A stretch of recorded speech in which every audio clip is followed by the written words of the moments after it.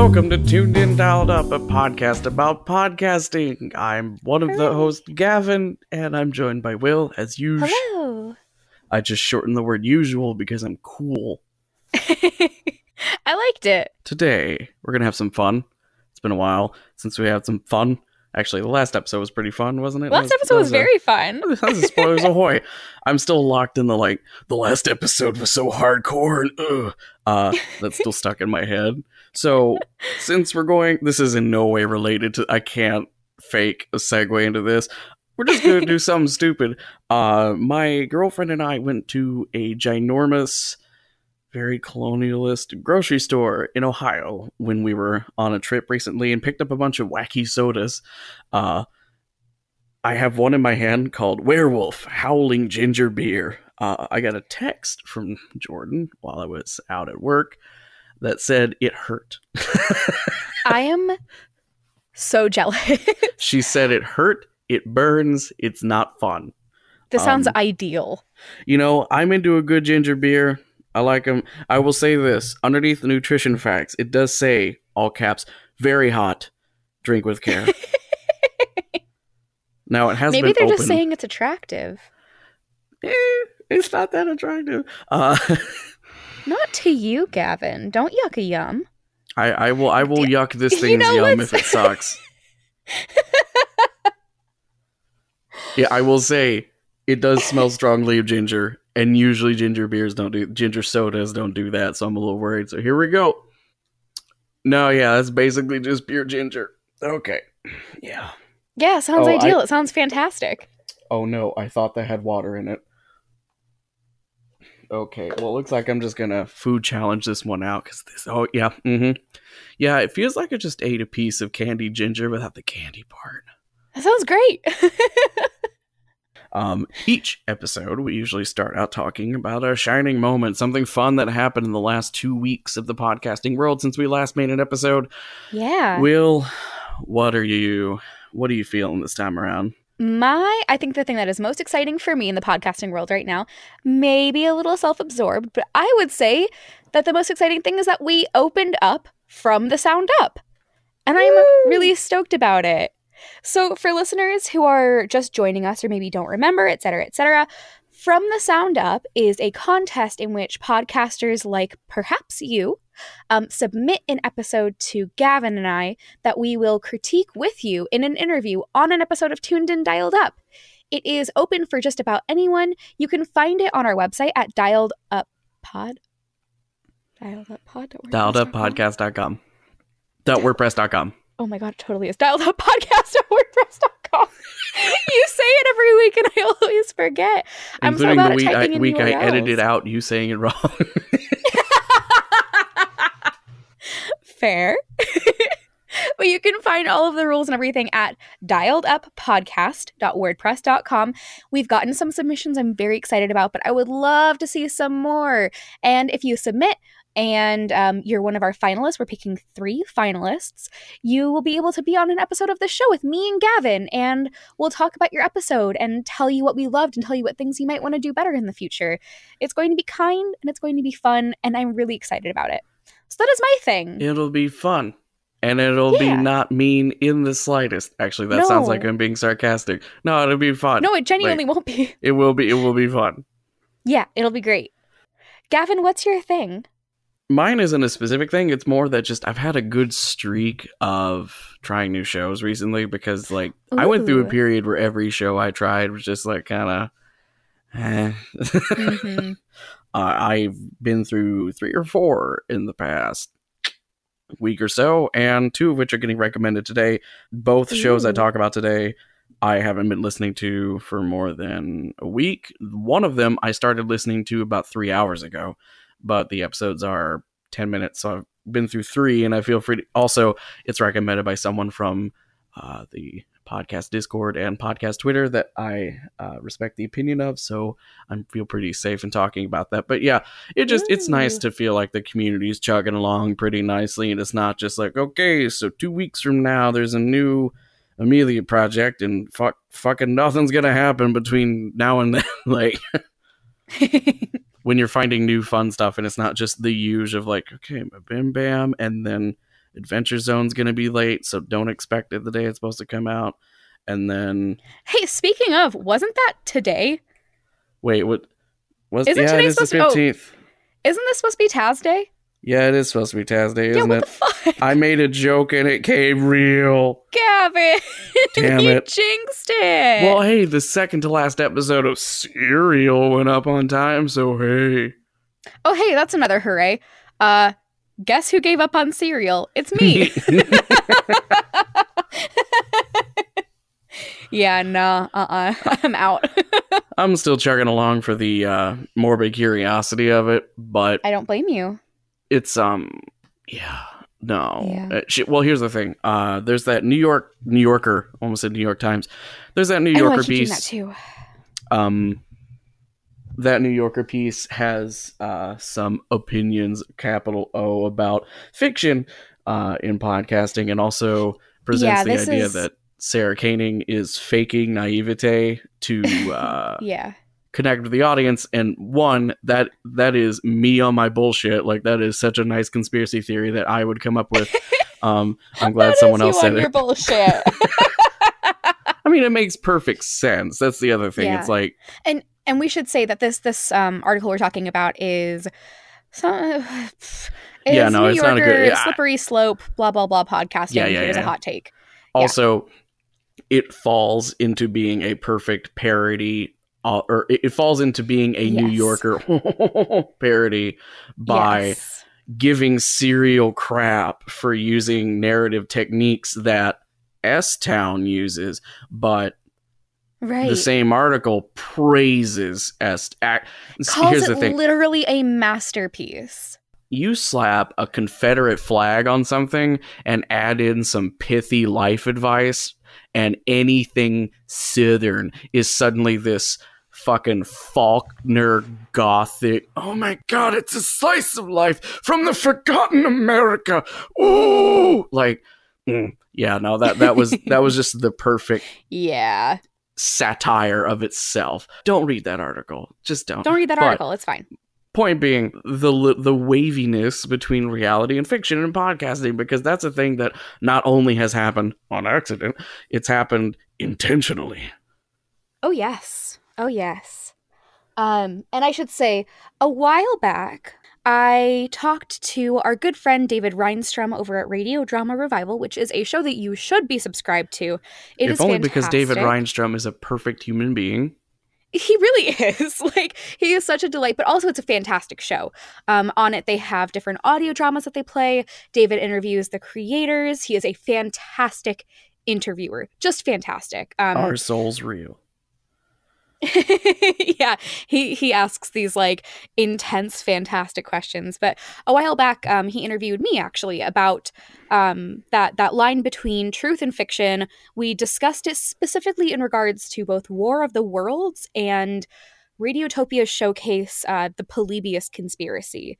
And since then, my opinion has gone through waves about the Polybius conspiracy. But what I think is really interesting is that we've heard a lot more podcasts since then that kind of toe that line, where it either is fiction parading as nonfiction, it is nonfiction parading as fiction in some way, or it's something that kind of blends the two and makes something new and different.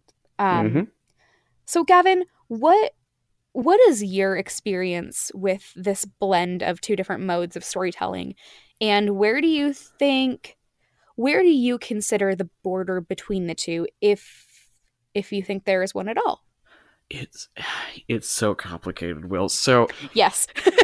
I'm a piece of trash who likes found footage movies sometimes, and a lot of people are like, I wish I was born in the 70s because 80s music was great. I wish I was slightly older so I could have been caught up in that early internet bullshit around the internet, or around the Blair Witch Project, because I know, me too. That was one of those perfect. And you know what? Now as I grow older, I realize a lot of the stories about people believing the Blair Witch Project is direct lies from the people who made the Blair Witch Project, seeding it throughout the internet. it could be that none of this happened, but I want to live in a world where it did happen, just like how there's that, that one movie that's always from a country that people don't like, that's weird and racist, that killed someone because they were so scared of it. I mean, I do know that, like, it kind of ruined the main actress's life. Yeah. Like, people were, like, coming up to her in the street, screaming at her for things, and she was like, my dude, 'twas fake. And they were like, yeah, but you did this and this. And she was like, well, my dude. This actually ties accidentally perfectly into the latest episode of the Decoder Ring again. Yeah, please talk about that. So Decoder Ring talks about the Incunabula papers. Basically, before there was the concept of an ARG, an altered reality game, this guy, for funsies, made up this whole conspiracy about basically a science cult in the woods in New Jersey that builds a little sphere that you can use to use quantum physics to over to an alternate dimension. And then they set up this whole research facility on the other world and blah, blah, blah, blah, blah, blah, blah. And he used this automatic mail order system of basically like you pay and a Hong Kong mailing system, which makes it even more weird and spooky because your letter's coming from Hong Kong, that would just mail copies of the story that he wrote, masquerading as a pamphlet and then masquerading as like a manifesto about this thing. So there are people who are like engaging with it ironically, knowing full well this is fiction and it's just for funsies, but then people started taking it seriously and it took on this whole new fucking level once the internet really took off, to the point where he tried to like in fiction end the game, and that immediately made people go, well, obviously the game's not over because that's a clue. Right. And therein lies the problem. I mean, you touched on the Radiotopia Polybius thing, which I myself have not consumed. So I can't really speak to. Oh, have you really not yet? I forgot. Oh, God, I would love to hear there your was opinion. a podcast. I watched an hour. No, it's okay. I will say, like, there's a magnificent hour-long documentary about just Polybius on YouTube that account gotta called, check that shit out. It's called Retro Ahoy is the account. He is a graphic designer who makes these beautiful video, like he does full hour-plus long documentaries about like the origins of Doom, Quake, like old video games. And he does a whole documentary about Polybius, so going so far as to, I believe, find the person who started the myth, shit. Probably like closest we'll ever get. Though also, like, I don't want to talk about Polybius. Yeah. Like, I've done it. I think that it is very interesting. I would at some point, like, just between the two of us, like, I'd love to hear your opinions on it, because again, mine have gone back and forth. I go between being furious about it and thinking that it's a really great piece of fiction. But yeah, this episode of the Decoder Ring sounds really interesting. And it makes me think of, on WordPress, some of the analytics that they give you are like how people got to your site using search terms on Google. So for mine, I get a lot of like the Bright Sessions review, you know.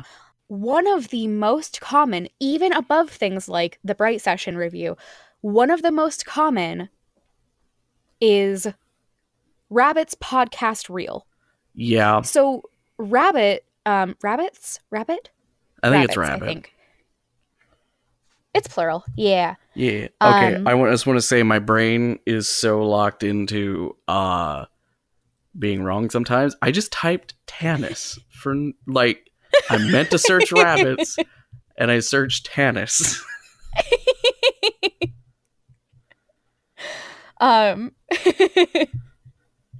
Yeah, no. So Rabbits is one of the Pacific Northwest Stories podcast. It's by the creator of Tanis, so that makes sense. It is one that I have a very short review. Oh my god, it is the second result when you Google Pacific Northwest Stories Rabbits. Oh no, it's not a positive review. Oh no, that stresses me out really bad. Anyway, but that leads itself to this discussion of there are a lot of podcasts, especially these found footage ones, or, like, hey, I'm somebody and I work at this radio station and I do this, that really toe the line between, I guess between being made to sound real and being clearly fictional. Gavin, back when Limetown was coming out, Was it really like? I know you said the ads weren't in it when it was first. the ads weren't in it, and to my knowledge, there were no credits anywhere. To the point where I thought for like, I don't know, until like a year ago. No, actually, until until the interview with David, because that's when I found the credits, I was convinced that Robert Krulwich was playing Max Finlayson. Like, convinced. But no, like, people genuinely thought that it was a real thing, and people were like, how have I never heard about this town? Was it just before my time? But those, I will say, while they sound nonfiction, they're clearly fictional. Like, especially once you get into them, you know? I was going to say, Archive 81, to this day, season 1 is presented as real. But it's Archive 81. It in its own way, it confesses to you that it is not real. The same goes for the Magnus archives as well. Yeah. That you actually touched on one of the most important things about creating a thing that is not real than claiming is real, in that Limetown happened just long enough ago that it's believable it happened.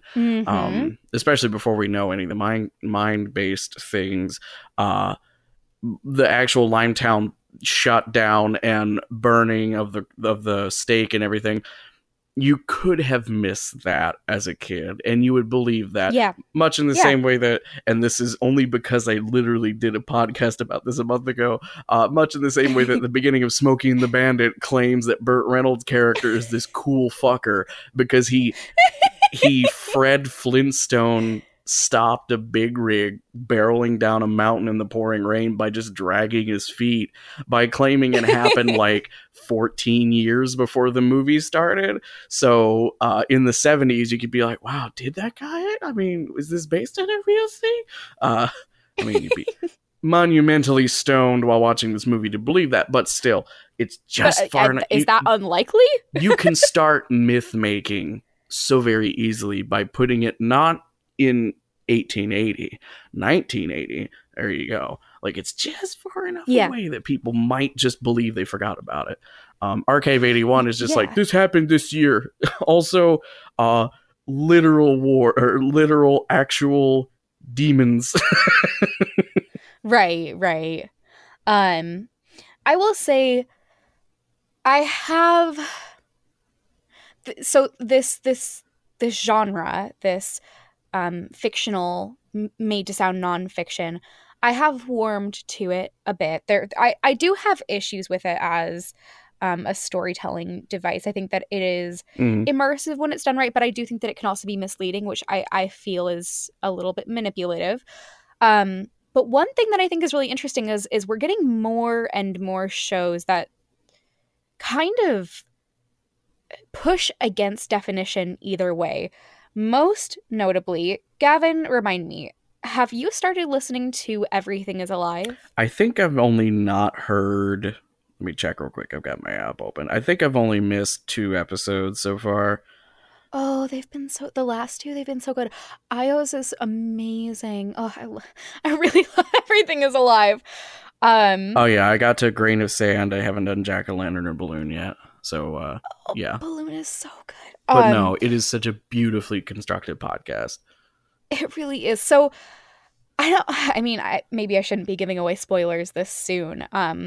We can talk about the first couple of episodes. Oh, I was going to talk about, so I don't think it's a mystery that Everything is Alive is going to be one of my top rated podcasts of the year. Oh yeah. Like I never shut up about it. I think that it's the beautiful. end of Anna is just gorgeous storytelling. Yes. Yeah, so here's my dilemma, Gavin. In my head, this belongs on the fiction list. But it is filled with like actual real information. It's not a scripted audio drama. It's an improvised interview with somebody playing the, I guess, personification of an inanimate object, in my head, that's fiction, but I'm wrestling with that concept. It is difficult. Where do you think something like this lies? Well, for those who don't know what Everything is Alive is, just to touch on it real quick, Ian Chillag, where does he work, or who's he known for working with? Ian Chillag is known most for working on Wait, Wait, Don't Tell Me, which is NPR's weekly news game show. He also did How to Do Everything. And he also did a fantastic column on NPR called Sandwich Monday back in the day that was the best shit in the world. Nice. And I miss it endlessly.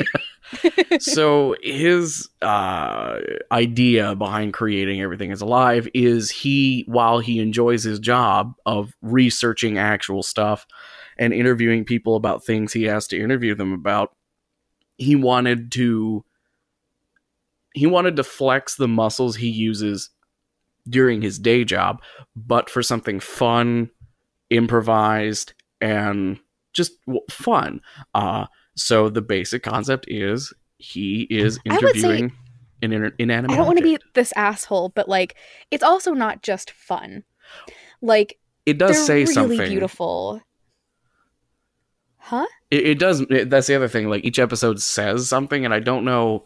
Yeah. That's where I'm on the fence about the claim that the interviews are improvised. Like, what we are told is he researches a couple of things, like a can of Coke is the first episode, or a can of off-brand grocery store cola. He did some research about cans of soda. The person who is being interviewed did a ton of research about cans of soda, and the idea is that the inanimate object that can talk just has innate knowledge, or they come up with funny improv reasons why they learned a thing. And this can go on fun tangents, including actual interviews with real live people that are tangential to the story of this object, including checking to see if an eBay seller has radiation poisoning, which is really fun. I won't tell you which episode that's from, but that's really fun. And not know, like, no, someone dies in this podcast kind of way. Like, it actually is fun.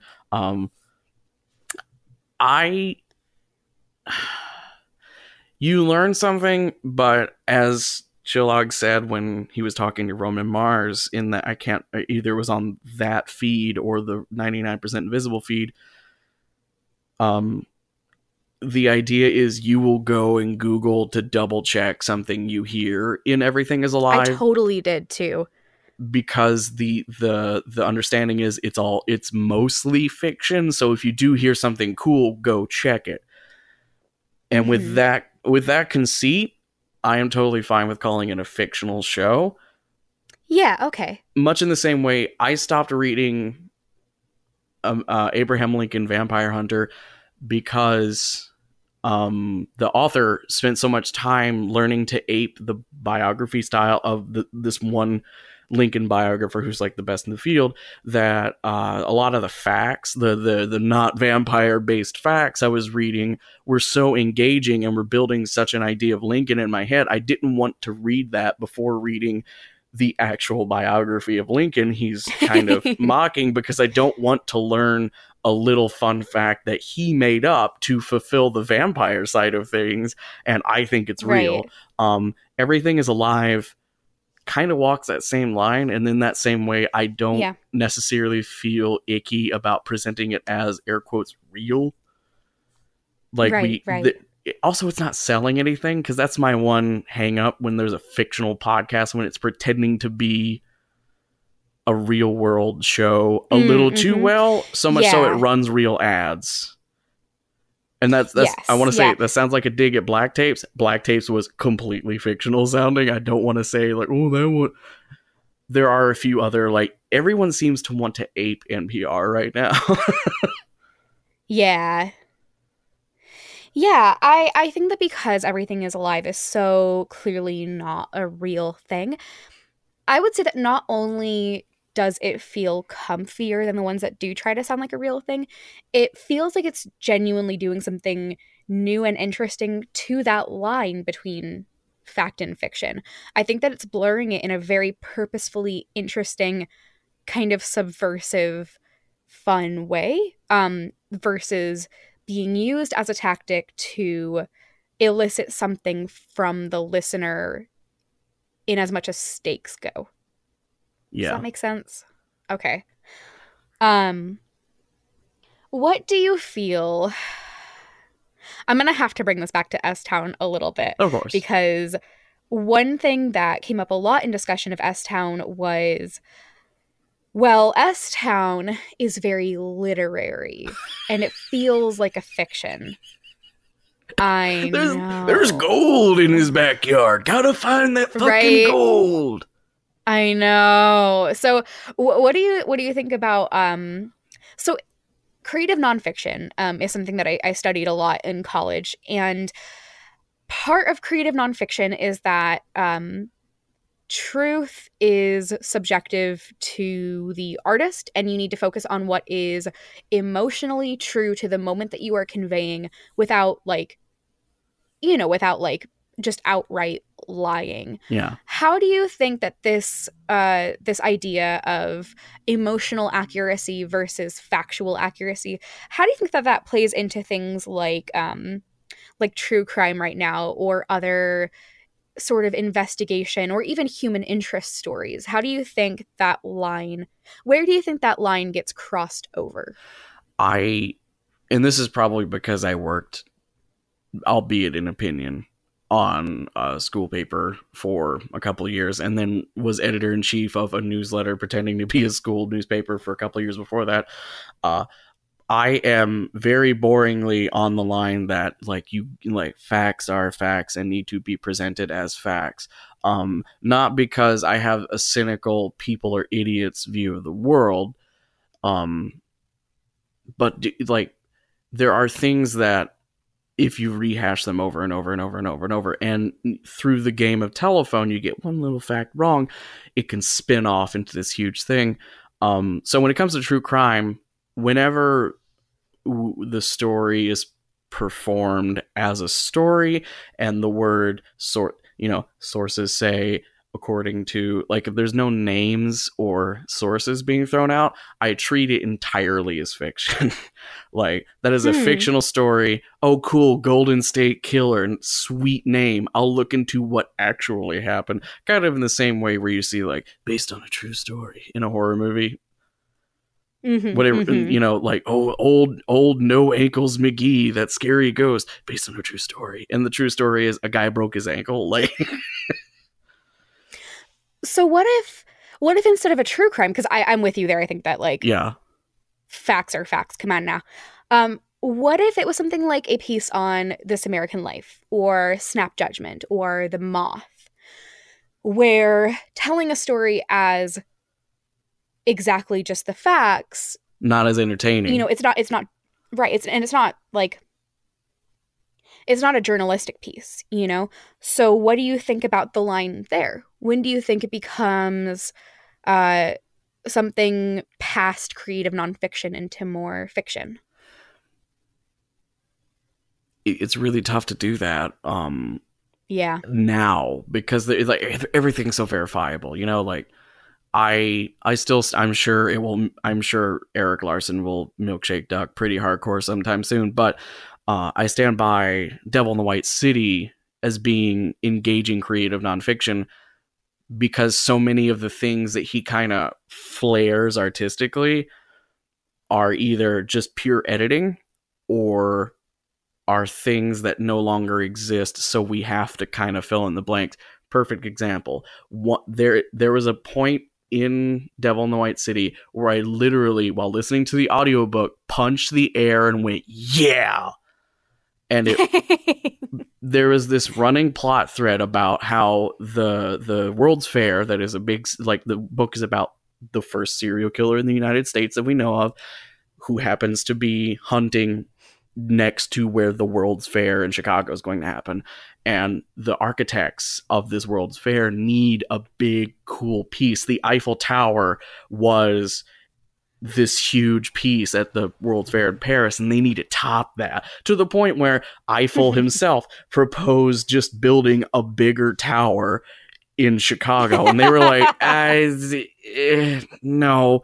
And the way Larson writes about it, he writes about this architect who proposes this damned fool idea of a weird contraption that's all there's like dead load and live load is something that's like moving and could snap at any moment, and dead load is just like a pile of bricks. This thing is like 90% live load. It's wildly dangerous. It's never been done before, but it's huge, it's flashy, it's cool. This architect has to fight, and they finally pick him, and he describes it as this giant spinning wheel, and the name of that architect was blah de blah Ferris. And I was like, yeah.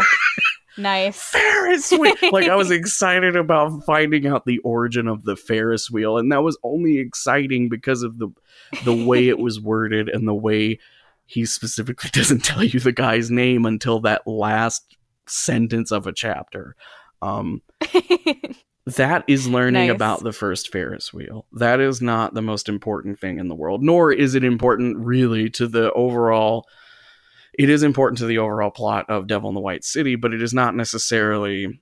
It does not affect talking about real people dying and how they were brutally murdered. So that is okay to me. I am cool with futzing around with that stuff. It's when we start dealing with. It's when I think the line really is when you start dealing with things people died or suffered for in some way. Okay, yeah. Like a guy getting a parking ticket can be explored narratively, but then if that guy is shot like 3 days later, that's when you start like you need to be a little bit more careful. Yeah. One of the podcasts that's been on my mind a lot is one that I listened to. It's kind of an interesting story how I found it. When my interview with David went up on the Radio Drama Revival feed, I got an email from this podcast creator, and he was like, "Hey, this is going to be weird. I listened to your episode, and I'm genuinely curious about what you would think about my podcast. You might absolutely hate it. I have no idea." And usually with these kind of things, like I get so many emails all the time that like I can't respond to things like this. And I was super busy at the time. But something in my gut just told me like, hear this guy out. I don't know what it was. So his podcast is called Podcast Meander. Gavin, have you heard Podcast Meander at all? I have not. It is one of the strangest, most visceral, borderline upsetting things I've ever, not borderline, it's full-on upsetting things I've ever heard. And it is stunning. It is just fucking beautiful. It's divisive, absolutely, because it is a rough listen. But basically, it starts out like a travel blog. And it's very clearly like a travel blog of a person trying to escape all of his problems and in the middle of a breakdown. And it's unabashed about that. And at least from the get-go, it seems like this is a work of creative nonfiction, or even just a work of normal nonfiction where he's just documenting what he's doing. And then eventually there are, he has a guardian angel who is introduced and played by an actress. There is a fake phone conversation with Donald Trump. It's really, really, really difficult to find the line between what is fact and what is fiction. Yeah. But what I love about it is, first off, what you were talking about. This is only about his own personal struggles with mental health. There's nobody else. He's not fucking with anybody else's story but his own. The other half of what I think makes it so powerful for me, such an incredible listen, is the fact and the fiction are all fucked up together, and it is exactly what it feels like to be in the middle of a complete breakdown. Like, it is so accurate to feeling, even if it blends those lines, even if sometimes it completely fudges what's going on in real life, or, does things that are outlandish. It feels so accurate. And this is another one of those that I really struggle with how to categorize it, because there are elements that are obviously fictional, but they all, to me, serve the purpose of the nonfiction, because the nonfiction is, yes, about this trip that this guy is taking, but it is also about the experience of feeling that. You know what I mean? Yeah.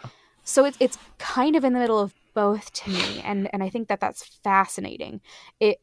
I think that this one, more than anything else I've ever heard, sits squarely between those two. And I still, to this day, and I listened to it quite a while ago, I still have no idea how to categorize that. And I think I love that about it. I do notice I have it the description page open in Pocket Cast right now. Yeah. Yeah. And it describes itself as semi-fictional. Yes. And I like the honesty so of that. Like, yeah, exactly. Like, it's straightforward with what it is.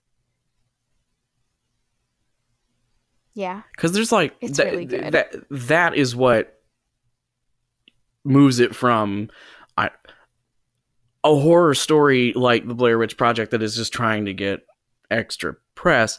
This thing is trying to become an actual piece of like art. Like, there's something being expressed here. Yes, exactly. It's used as the fictional side of it is a vehicle towards portraying a message, not necessarily. Yeah. Not necessarily the factual truth, but the truth, capital T, which is where you start getting into gray areas with like true crime and horror and shit. But with something like this, far more respectable, if that makes sense. Which is funny because I feel like a lot of the very glossy, polished true crime would look at this and be like, wow, low art. You know, which I think is so ironic. And also inaccurate. Podcast Meander is fucking beautiful. Yeah. If anyone wants a more well-phrased and interesting discussion of my viewpoint, basically, of like the importance of defining the difference between fact and fiction in our modern fake news era, I highly suggest checking out. It is a 15-minute video. It is beautiful. It's by Captain Disillusion, who is a visual effects artist who debunks viral video. He started out debunking viral videos that would, UFOs or things like that, or people claiming to do impossible things. And he does that by dressing up as a superhero. So it's like kind of it's almost a child's science television thing where he has silver skin from like the cheekbone down. And the joke is that the human skin that you can see is actually the mask. Like, that's what's fake about him. And like that character is his foil through which he talks about things he's found on the internet that are fake that need to be talked about. And there's an episode called Assyrian Stairwell Deconstruction, which is him talking about a viral video that came out of a certain college campus about how one of the stairways breaks physics, where if you go up it, you come out the bottom of the floor. And if you go down the floor, when you turn the corner, you're coming down the top. It is clearly fake, but also it is presented in such a realistic way. And it turns out it was part of this guy's master thesis to create a modern myth that there's still people who go to that college. Oh, that's neat, though. I like that. People still try to go to that stairwell to do the trick because they think it's real. And this is a recurring thing throughout Captain Disillusion stuff, but the Assyrian Stairwell, he does outright like talk about, hey, we are in a time and place where the line between reality and fiction is very blurred, and things like your master's thesis about creating a modern myth from like 10 years ago, this should be labeled as fiction. You should be crediting the actors you hired to be in it, because he spent like $20,000 on this film project to make this video, and none of the people are credited. That money to podcasters. Yeah. So yeah, Captain Disillusion, Assyrian Stairwell Deconstruction. All of his shit's amazing, but that one specifically touches on that line a bit more, and that's something I watched recently to bone up for this. So, are there any other reality blurring shows we should talk about?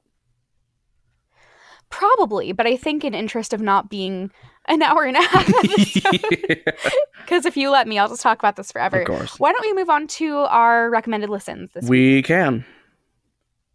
Wonderful.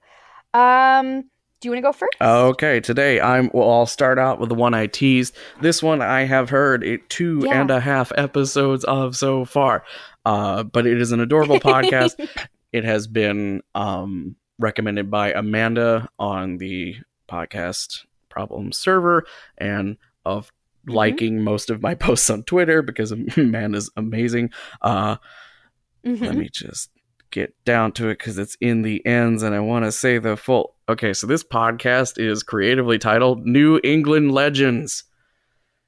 Guess what it's about? France? Yes. So the construct of this podcast now is actually really tight. Like everything is very to touch on it again, it almost feels like a children's educational thing from like that when NBC was airing Discovery cartoons. It just has that really filed down, like everything has a purpose feel. It is two guys who have an interest in the legends and rumors and stuff of ye olde times, New England. Like the first episode I listened to, the newest one, The Spectral Moose of Lobster Lake, is them reading. They read these old newspaper reports of these guys claiming that there was a 15-foot tall moose that was white. And they would see it and it would charge at them and they would climb a tree and then it would disappear. Or once people started hunting it, they would claim they shot it and then there was no blood. The thing that makes this extra fun is it's not just two guys reading stuff about New England spooky or interesting New England history. There's a little bit of audio drama sprinkled in that they pretend to be walking to or at that destination. And there's a little bit of audio. It's footsteps and brushwork and stuff like that. Like it's not full production. And in that way, it being not fully produced means there's always this disconnect of like, this is not happening. There's not going to be like a jump scare where they die at the end. Like there's no goofs where they always find the thing. But they always get like at least one actor to read a report. So like in the Moose one, they get someone to read an account of a person who saw the spectral moose. There's one, The Wicked Witch of Monroe, where again, it's another instance of a woman who's single and old and no one likes her. Obviously she's a witch. They get a voice actor to read supposed things from her about her cursing the baker or cursing a fisherman so he'll never catch a fish again. It's got these little extra flexes that you don't need in this podcast. It's like 10 15 minutes an episode, so it's a nice little morning commute bite. They even start every episode by saying, we're going to tell you something interesting that you can talk about today, and then you learn a story from New England legends, and then they just plug their Patreon. They made a spooky 2019 calendar you can buy. Like the ads aren't egregious, they're heartfelt, and it is just two dudes. So like if you're tired of listening to that, this is not going to fix anything. But I do really respect that the way they present the show is they will do a little bit of that. One host doesn't know the thing, but after the host says, they're like, well, that's interesting, so I looked that up, because in reality, they both have really researched this and they both know everything. They just kind of pretend to not know things to make the conversation flow and be interesting. So with that known going in, there's never going to be like weird, My Favorite Murder-esque hour-long tangents. Everything will just stay on track. And there we go. Yep. Would you like to hear my first one? Please. So, My first recommendation. Did you watch the Animaniacs growing up? Yeah. So hesitant. No, I was looking down at my phone, so I had to like move my mouth up to the mic. Oh, got it. So the Animaniacs was a great show. And the actors have been like trying to get some kind of a reboot started. Like, you know how there's the reboot coming of Daria. There's the reboot coming of, there's some other MTV show, but there's like and the Netflix happening reboot right of now. Animaniacs. Is that a thing that's happening? Yeah. Oh, Did shit. I just torpedo your pun? Yeah. It's okay. I'm gonna keep going. Yeah. None of the just to ruin it a little bit more. None of the original writers were asked back. Oh. Yeah. Okay. Well, now that I've died inside, so this is so the actors got bored between now and when that is happening, and started doing a podcast where it's based on Beautiful Anonymous, but it's Yakko and Dot, and it's called Tuned In Dialed Up. That's adorable. Isn't that a cute one? That's a good one. That one comes from my husband of Hey. me. No, my first recommendation is No Bad Ideas. This comes from the Wolf 359 studio. This is Zach Valenti, Sarah Shackett, and Gabrielle Urbina, and they basically have half an hour in which they take something weird from the internet. They've done a few like Craigslist postings and spitball rapid fire until they make an... Oh! What? You may have just recorded a little bit of the Bon Appetit Foodcast, and I'm not that sorry. Wait, do honestly, they have a podcast? They do, and it's good. Of course, it's good. Brad's not on it very often. You know Anyway. what, Brad the Luddite Leone not being on a podcast does not surprise me whatsoever. Fair, but anyways, they spitball ideas. Really, really rapid fire until they come up with a comprehensive and interesting, compelling narrative that they would tell based on the story, with the idea of like, there's no bad ideas. Like, part of writing is to just kind of trust an idea and roll with it. And then the other half of the episode is them talking about writing, catching up with their recent projects, but then also talking about like the method. And especially right now with people in the middle of NaNoWriMo, National Novel Writing Month, or Write-Scrivember, which is Write a Script November, I think. Yeah. I think that it's a great asset. It's a great writing podcast. It's brilliant. And it's also kind of a game show. It's very fun. So that is No Bad Ideas. And it is by Fear of Public Shame, which is the Wolf 359 studio. Also, listener, if you're out there and you're doing NaNoWriMo this month, like, you're doing a good job. You might be behind. I'm proud of you. You might be... You're doing You could have good. written 2,000 words in the last 15 days. I love you. Still you. kick ass. Like, That's amazing. that it is, like, the fact that you're writing anything is a fucking leap beyond a lot of people, and creating anything, Yeah. period, is an awesome thing. You're doing great. All right, so Gavin, what's your second recommendation? my second recommendation, you might have heard of this because they worked alongside 99% Invisible, which is kind of a frustrating thing on one end because, hey, there's some more Roman Mars in the world, but also it means both podcast feeds upload the same fucking file, so that week you don't get an episode of one of them technically. With the popularity of Lego spiking recently, thanks to the amazing Lego movie, the amazing Lego Batman movie, and the pretty good Lego Ninjago movie that I think people hated for no real good reason, there's been a lot of talk about older Lego sets that need upkeep and repair because when people were kids, obviously, like, they lose pieces and shit, and this one guy starts thinking about the cost of restoring some of his older sets that need pieces, especially for his minifigures, need replacing, and he wants to do a podcast about the reality of having to shell out so much money to get all these different parts back. It's called An Arm and a Peg.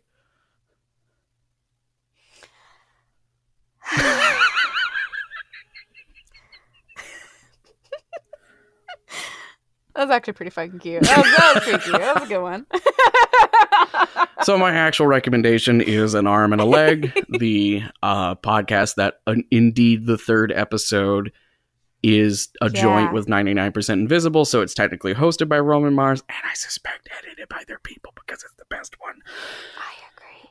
It's really good. I just listened to this episode on the 99PI feed today and loved it. It was amazing. So, but do tell. Fair warning, when you dive back into the first 2 episodes, the ones that he produces are a little rambly. So the basic premise here is this guy is he worked at a media company and had great health insurance, like good shit. So him, his wife, and his kid have, or him and his wife, sorry, they talk about another couple that goes through a similar thing, so I'm mixing up the build here. So him and his wife had good health insurance, have some pre-existing conditions, and they're covered, like they don't have to pay anything, they're doing fine. And now that he's moving on from that job, he's going to lose his health insurance in 2018, or in 2019, and he's having to face the reality of there's not, like, he has a heart condition that he's fine, but he has to get yearly checkups, and it has to be done with specific tech, that there's only one place in Chicago where he lives that does that. And guess who's not in any healthcare.gov networks at all? So you'd have to pay out of pocket for all of it. Great. Yeah. So he made this show with the specific goal of getting normal, almost everyday people, like all the people he's talked to have had these huge world-changing stories so far, so that's kind of a drop thread.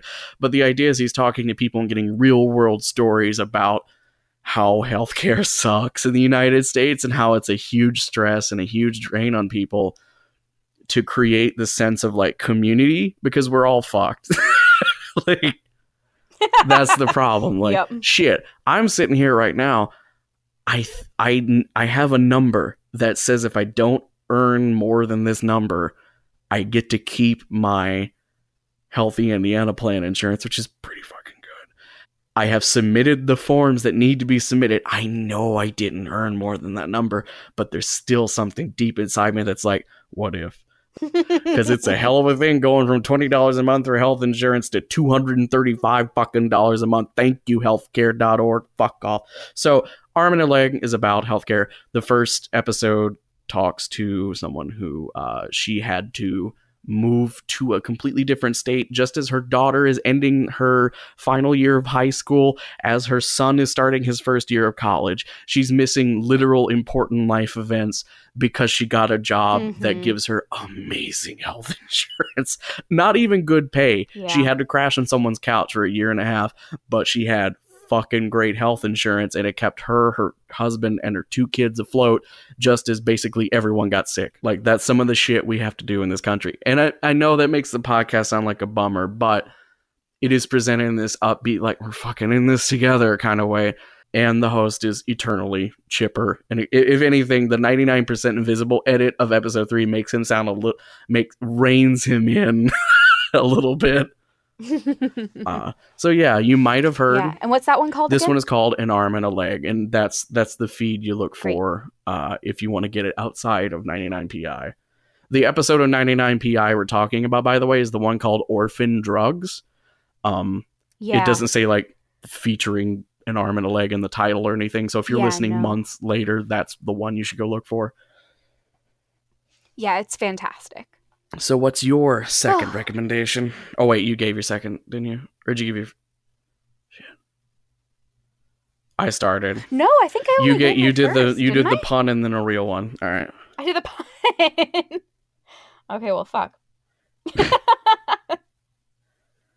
Okay, give me a second here. I'm gonna look at my Go listen to The Dream. It's a really good show about multi-level marketing. Yeah, it's almost over. I can't. You've already done it. Actually, up that same alley though, I'm gonna talk about Dream Boy. Dream Boy. So, Dream Boy is a new audio fiction that's coming out of Nightvale Presents. Oh, that's it. It is, yeah, it's so strange. It's so surreal. It is really hard to put into words. So here's what I can say. If you like the idea of an audio fiction that is largely inspired by music composition, both in its style and in its production, there is a lot of music in it and it's beautiful. If you want something that very much plays with a dreamlike feeling, if you're okay with conversations about the dick, Dream Boy is really great. It is super not safe for work. I just realized that, Gavin, this is maybe the first time you've heard me say the dick like that out loud. You could have said anything else and it wouldn't have been funny. The intonation of the pause and then the dick. Jesus. I'm not wrong. That was perfect. That was perfect delivery. Thank you. That was 10 times better than the fucking bug cum discussion on Wonderful this week. Oh, God. Hey, content warning, by the way. Wonderful's also By the way, McElroy content is usually not safe for work, so it's your own fucking fault. But if but like the first 15 minutes of this week's Wonderful episode, you might want to chill. Yeah, whoa. Also, warning mouth sounds because Griffin sounds. imitates the ice cream taster like thing that H3H3 made super popular. I thought it was funny, but I also recognize that there are people for whom mouth sounds kill them. It's weird because there are mouth sounds that will just drive me up a fucking wall, but the lip thing is not for some reason. Anyway, continue talking about Dream Boy. Yes. Yeah, so Dream Boy is about a musician who leaves New York City, moves back to Cleveland, works at a zoo that's also kind of like a theme park. There is a zebra. A zombra. There is a zebra. There's a zebra there that Harambe'd and killed somebody, and they... First you say the dick, and like, then you use Harambe as a verb. I don't know you anymore. Again, I just want to point out, I'm not wrong. So the zebra kills a kid, and the zoo doesn't want to pay the money to pay the legal fees to keep it alive, so they're going to euthanize it. But then also the lead character is getting these nightmares. It is so strange. It is an absolute journey, and it is just a delight to listen to. So that is Dream Boy. And there are only 2 episodes. No, there's 3, right? Is there only 2 out? Okay, so in advance, I should say, I listened to 3 copies early. I listened to 3 episodes early for review purposes. So I might have heard more. Yeah, the second one came out on the 5th, so I assume one will be coming out soon. But I did just want to say, you've just talked about a lot of plot. And the third is actually even in the third, even with the idea that you've heard 3 episodes, you just talked about what could be a season of something like Greater Boston. Yeah, no, exactly. Like, it's so dense. There is so much shit going on, and you have to listen really closely because it kind of like goes off on tangents. Again, it's very, very, very dreamlike and very surreal and hilarious. And I'm really enjoying it. I think that it's something incredibly unique. Glad to hear it. Yes. Dream Boy, Nightville Presents. Meanwhile, I'm over here listening to that Justin McElroy Empty Bowl cereal podcast. Okay, it's also good. It's very cute. We went from having no like kid-oriented sweet cereals to there's a mostly empty now box of Reese's Puffs and a box of peanut butter Captain Crunch just chilling on top of the fridge. And they're parked next to multigrain with oats Cheerios, like as if the Cheerios deserve to be there. Poor Cheerios. They're not that bad, actually. But that's the thing about multigrain anything is you start off by saying it's not that bad. All right. Now we wrap it up by plugging stuff, and I think we should hit one more. We're going to break the Amanda McLaughlin You Get One rule from the Sound Up. Can be found on the front page of dialeduppodcast.wordpress.com if you are producing something that fits within the very generous parameters of very generous. If you think you probably can want to do it, you probably can do it. Yeah. Are you making an ongoing podcast? Yes. I've got good news. Do you have stuff out? Yes, no. We are taking on board fiction, nonfiction, whatever you want. It is totally up to you. Yep. The only thing is you got to be open to, constructive criticism. We're not going to dunk on you, but there will be, an open conversation about your work and how you make it. And there's just all the details are in that post on dialeduppodcast@wordpress.com. There will be a link to it as a reply to the tweet I send out for this episode. So that'll be there. The deadline is the end of November. So you've got a few days. I know this is also one of the busiest times of year for a lot of people. So sorry, didn't really think about that. But hey, you still got some week, a little bit after Thanksgiving. Yeah, you've got time. Also, if you want to participate and dig back on Will's podcast problem server in the Flavortown food discussion section of the server, there's a pinned post. It is a poll of what is the best Thanksgiving food leftover that I made. It currently has 108 votes. Mashed potatoes are winning because there is some justice in the world. Several people have voted corn, and I want to know what went much like Justin McElroy on the float for a spider parade. Some people aren't looking. How cool is your day? How cool is your day that corn is the thing you're excited for the day after Thanksgiving? Oh yeah. If you celebrate Thanksgiving, happy Thanksgiving, listeners. It's a racist, bad shit holiday, but it has some good food, and I love you, and I'm thankful for you. Quite frankly, in my world, Thanksgiving is we just go, fuck, we gotta cook, and then there's just a day where everyone has to go eat like this. There is no holiday to it here in the Midwest. Walmart actively is trying to get me to buy Thanksgiving decorations, by the way. It's adorable. No one's buying them, so they're sending me push notifications. No. If people want to find me, because I just talked over you, so I'll have to edit that out, and therefore it'll sound like you didn't prompt me. If people would like to find me, they can find me on Twitter at The Pod Report, ThePodReport. I think my name right now is set to The Podcast Grinch, which is pretty fitting. The newest post on thepodreport.wordpress.com is a 1,700-word review of the newest animated version of How the Grinch Stole Christmas. It was really good. So yeah, that's the newest post on my podcast website. That makes sense. If you want to find Will, where can people do that? Wait, Gavin, what's your podcast website? You just gave it a perfect lead-in, and you did not give the URL. Oh, I thought I gave the URL during the lead-in. Thepodreport.wordpress.com. There we go. Thank you. People can find me on Twitter at WillWrights. That's WILW_rights. You can find me at willwilliams.reviews. You can find me on the podcast host. You can find me on Discover Pods. You can find me all over the place. Mostly, though, Twitter. And Gavin, where can people find the show? People can find the show on Twitter at TunedInDialedUp, TUNE, fuck it, you know the name of the show, at TunedInDialedUp. Our website is, again, dialeduppodcast.wordpress.com, where you can find us. I will ask you to go out and rate and review any show you like on iTunes today, if you have time. Because I am a podcast reviewer. I have written really long-ass podcast reviews, and I loaded up god-awful, fucking hate it. I loaded up iTunes for the first time in forever. Turns out I've only reviewed 4 shows. So I started fixing that today. I bet there are a lot of people out there who also, like me, fucking hate iTunes as a program. I know it's a horrible thing, but if you can suck it up for a little bit, reviews do help.